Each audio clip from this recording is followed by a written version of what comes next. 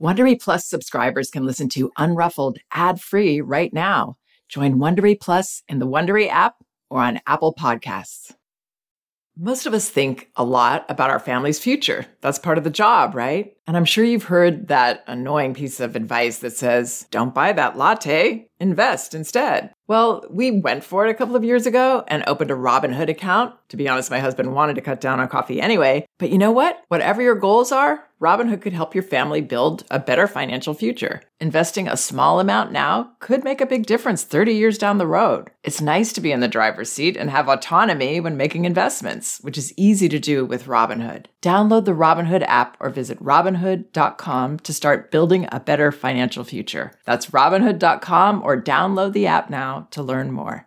Of course, investing involves risk and loss of principal is possible. Returns are not guaranteed. Other fees may apply. Robinhood Financial, LLC, member SIPC, is a registered broker-dealer. There's nothing like being totally engrossed in a good mystery or thriller. Audible has thousands of immersive audiobook titles to spark your imagination and get your heart thumping. Since it's summer, you might want to check out The Vacation Rental. Very well told and very unsettling. You won't want to turn it off. And since this is a parenting podcast, I should also mention that audiobooks are a wonderfully enriching experience for children because they aren't passive entertainment like other kids' media. They engage your child's imagination and can nurture both listening and language skills. As an Audible member, you can choose one title a month to keep from their entire catalog, including the latest bestsellers and new releases. New members can try Audible for free for 30 days. Visit audible.com/unruffled or text unruffled to 500-500 to try Audible free for 30 days. That's audible.com/unruffled or text unruffled to 500-500 today. Hi there, this is Janet Lansbury. Welcome to Unruffled. Today I have a question about praise. This parent is interested in how to give positive feedback without using value judgments. And I thought this was great because praise is a misunderstood topic, and I'm excited for the chance to weigh in on it. Okay, here's the email I received. Dear Janet, thank you so much for all the insight you have shared. It has helped our family immensely as we work every day to raise our children differently from how we were raised, with respect, with kindness, and with authenticity. One aspect we're not perfectly clear about is giving positive feedback authentically without putting unintended or intended pressure on our kids to meet those expectations of whatever a compliment implies. With activities, we're very consistent. I love hearing you play, sing, watching you dance. You look like you're having so much fun. How does it feel to twirl? I really enjoy your paintings. I see you use 7 different colors on this one, and so on. One dearly loved caregiver is extremely verbally adept, and we love her influence. She's fond of verbal encouragement, and it comes through in the children. When they see us working hard, they offer phrases like, "Good work, Mama," or "You're working very hard with that shovel," etc. Here is my question. Our children will say, "That was very thoughtful/generous of you to share," or "You were the best mama in the whole wide world," and "You were so brave when the wasp stung you." Those last 3 are the kinds of phrases where my ears perk up, and I feel like things are starting to tilt toward an adult-imposed value. But it's such a fine line between genuine appreciation of an action. "Thank you for helping me find the clean washcloth" is a clear, authentic sharing, whereas "thank you for being a helper" starts to cross over into setting up the, quote, helper/non-helper dichotomy. Would you agree? I've stayed away from discussing the subtleties of these phrases with the caregiver and my husband because I honestly do not see them causing serious harm unless they are used in a manipulative way. But again, there are times when that is not clear. For example, "Would you please be a helper with me right now? I see you're having a hard time hearing me and we need to get up to the bath so we have time to read a book." The use of being a helper there bothers me, but I wonder if I'm overthinking it. If you have insights to share with us, we would greatly appreciate your support. Okay, well, this is the kind of note that I could geek out on for several hours because I actually think she is way overthinking this. but I tend to do that too. I love to toss things around and pull them apart, especially on this topic, the topic of raising our children and being what this mother calls, she actually nails it right in the beginning. She says, one aspect we're not perfectly clear about is giving positive feedback authentically. So being in an authentic relationship with our children from the time they are born is the challenge that my mentor, Magda Gerber, gave us as parents. What does that look like? What does that feel like to be honest and authentic with a tiny human being who maybe isn't even talking yet, who we obviously want to encourage to be a good person? How do we do that? That's another conversation. How do we encourage children to have these character traits that we admire? Mostly we do that by modeling, and that goes for authenticity as well. So if we want to raise children who are authentic adults, we have to show them what that looks like by being authentic with them. But to put this all in perspective, every word we use with children is not this heavy, important thing. And I would especially not be so concerned about the words that other people use with my child, because the most important relationship, the most defining relationship for our children is the one that we as parents have with them as primary caregivers. So that matters most. It sounds like this caregiver the family has is wonderful. She seems great. She's so enthusiastic. She's so encouraging. I would not overthink her at all. She sounds very much in the ballpark of everything that you'd want in a caregiver.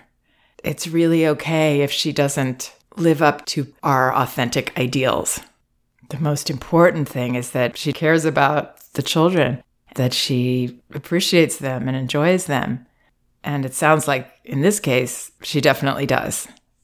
So I want to go through all the different examples this parent brings up, because I think they're all interesting in terms of seeing our authenticity as kind of a shape sorter. Some things will fit through, and other statements we make or words we choose don't quite fit as well. What drew me into Magda Gerber's approach was the clarity of it. I am a cluttered person in terms of stuff. I'm working on that. But what I have with parenting, with our relationships with children and our role with them, what they need from us, is very, very clear because of Magda.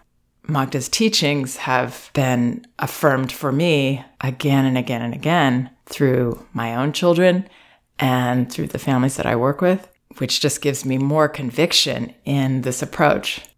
And when we have clarity, we actually don't have to go over everything we say or search for words or wonder how to handle certain situations.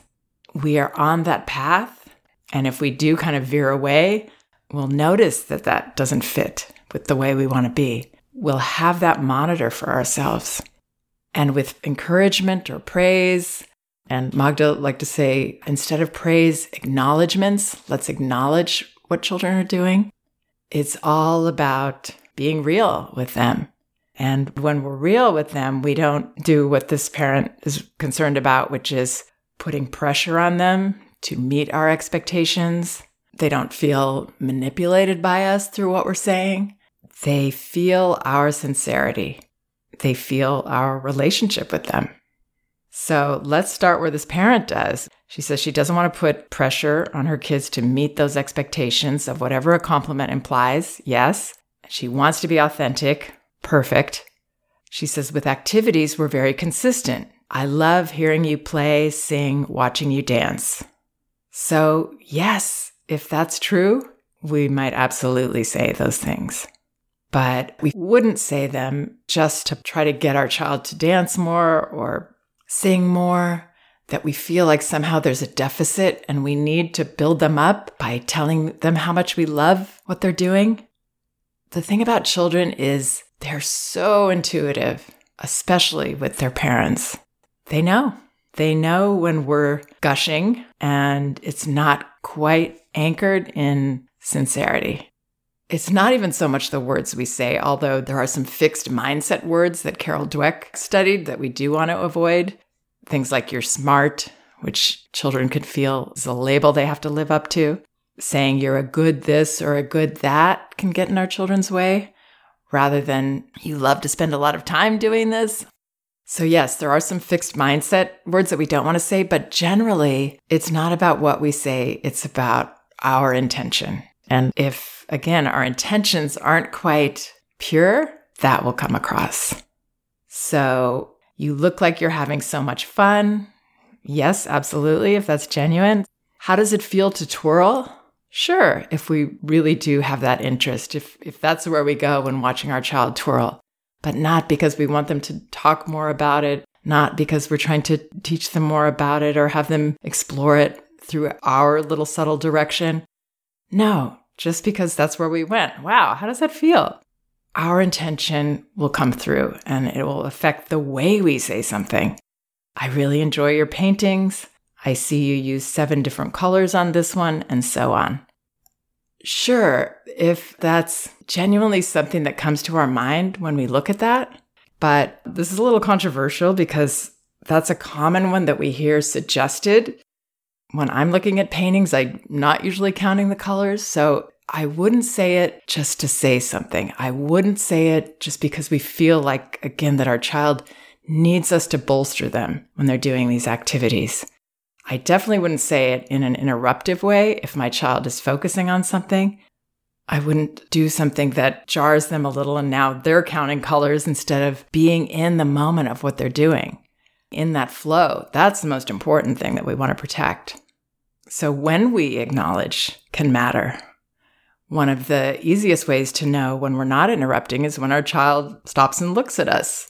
And then we might say, "You've been working hard on that. I'm enjoying watching you." Or something else that we're genuinely thinking right there. We don't have to come up with a response. We don't have to try to find a way to encourage our child. What encourages them is our presence. So if we are actually watching them when they're creating, then they feel that without us saying anything. Children are so in tune to us, they can feel when they have our attention. So even some of these ways of talking to children that are commonly recommended, like talking about the colors, don't necessarily have that pure intention on our part. They might not quite fit through that shape sorter of authenticity. Then this mother talks about the caregiver who, again, sounds fantastic. I love this woman. She says she's fond of verbal encouragement and it comes through in the children. So now the children are saying these wonderful, encouraging things. I mean, just the fact they want to say this stuff is so sweet and lovely. She says they offer praises like, "Good work, mama." And, good job gets a lot of bad rap, rightfully, because it is kind of used as this stamp of approval that can be said so automatically on our part. And if we think about it again, going to that honest intention, it can be a little manipulative. "Oh, good job, good job. I want to keep you doing this. I need you to keep doing this. I need you to keep helping me. So I'm just going to, give you this sort of empty praise again and again."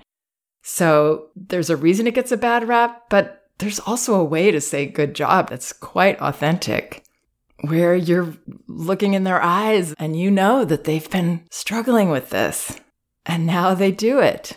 And you might then genuinely say, "Whoa, good job." It's about our authenticity. It's about our intention. No ulterior motives. Just want to connect. Just sharing with you how I feel, what I'm noticing. That's the reason to say these things. You're working hard with that shovel. Working hard, that's not a value judgment. You can tell when somebody's working hard. So I wouldn't worry about your children echoing that kind of language. So here's the part she's questioning. "That was very thoughtful, generous of you to share." Thoughtfulness and generosity are quite specific. And if we are saying those kinds of things authentically, your child is not going to go to, "If I don't do these things, I'm not being thoughtful or generous." And that's a bad thing. So it's quite different from when we say, "Oh, good job, good job, good job." And then if our child doesn't get that response, then they have to assume it was a bad job. But thoughtfulness, generosity, kindness, bravery. She says, you were so brave when the wasp stung you. These are all traits that we want our children to learn about, to learn what they mean. And maybe we see that as, if I'm not generous, that's something bad. Children don't necessarily see that way. Kindness, generosity, thoughtfulness. There's certainly nothing wrong with using those terms when they're true and when we're really genuinely noticing that. You're the best mama in the whole wide world. Well, you can't not like that. It's sweet, and it's the kind of things we say to our close loved ones. I wouldn't question that. There's no reason to. But this mother says those last three are the kinds of phrases where my ears perk up, and I feel like things are starting to tilt toward an adult-imposed value. I don't think that's imposed.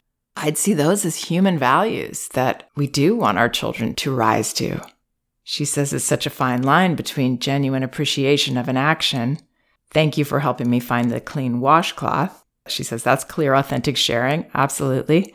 Whereas thank you for being a helper starts to cross into setting up the helper-non-helper dichotomy. So to me, it doesn't fit through the shape disorder because we wouldn't say that to anyone but a child. Be a good helper. We would say, thank you for helping me. Can you help me, please? So yeah, that's a little more of a value judgment, I guess, that you are a helper or you aren't a helper. But in the scheme of things, I wouldn't be concerned. The interesting thing is, again, when you start to get into this and you take all these weeds out of the picture and you can really see clearly, you really see your child as another person in your relationship, somebody you would never dream of being dishonest with or manipulative. I'll dangle this bit of praise if you help me out. We won't be able to go there. So this mother says, I've stayed away from discussing the subtleties of these phrases with the caregiver and my husband because I honestly don't see them causing serious harm. Absolutely. I would not nitpick around these ideas. I would just explore this for yourself so that you can be clearer. And then she says, but again, there are times when that is not clear. For example, would you please be a helper with me right now? I see you're having a hard time hearing me. And we need to get up to the bath so we have time to read a book. The use of being a helper there bothers me, but I wonder if I'm overthinking it. So yeah, be a helper is just unnecessary, and it kind of puts child speak into this where we're talking a little bit down to the child. And then I wouldn't necessarily myself say, I see you have a hard time hearing me, because for children, it's usually not about hearing. It's about moving. It's about doing the thing that we want them to do. So the way I would rephrase that is to say something like, could you please come now so we have time to read a book? And then I would also understand that if this is bedtime, especially, it's really, really difficult for my child to make these transitions at the end of the day. And I would be there with my arm around my child saying, I'm going to help you. Yeah, you're having a hard time coming on your own. So we're going to go in because I want to have plenty of time to read to you. Knowing that our child needs help, that it's not about repeating myself or saying it differently or thinking that my child isn't hearing me. So that's basically it. Those are my insights, just that everything needs to be authentic.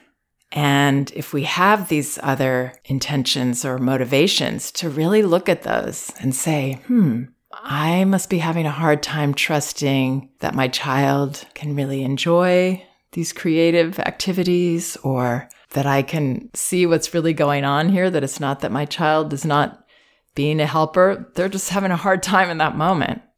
This clarity will free us to be the kind of parents we want to be proud of ourselves and our relationship with our children, and we will see the results of that. We'll see that we've instilled these qualities in our children. Both of my books are available on audio, Elevating Childcare and No Bad Kids, Toddler Discipline Without Shame. You can find them through my website or on audible.com, and you can also get them in paperback at Amazon and an ebook at Amazon, Barnes & Noble, and apple.com. Also my exclusive audio series, Sessions. These are 6 individual recordings of consultations with parents discussing their specific parenting issues. And these are available by going to sessionsaudio.com. That's sessions, plural, audio.com. You can read a description of each episode and order them individually or get them all, about 3 hours of audio for just under $20. Sessionsaudio.com. Thanks for listening. We can do this. If you like Unruffled, you can listen ad-free right now by joining Wondery Plus in the Wondery app or on Apple Podcasts. Prime members can listen ad-free on Amazon Music. Before you go, tell us about yourself by filling out a short survey at Wondery.com/survey.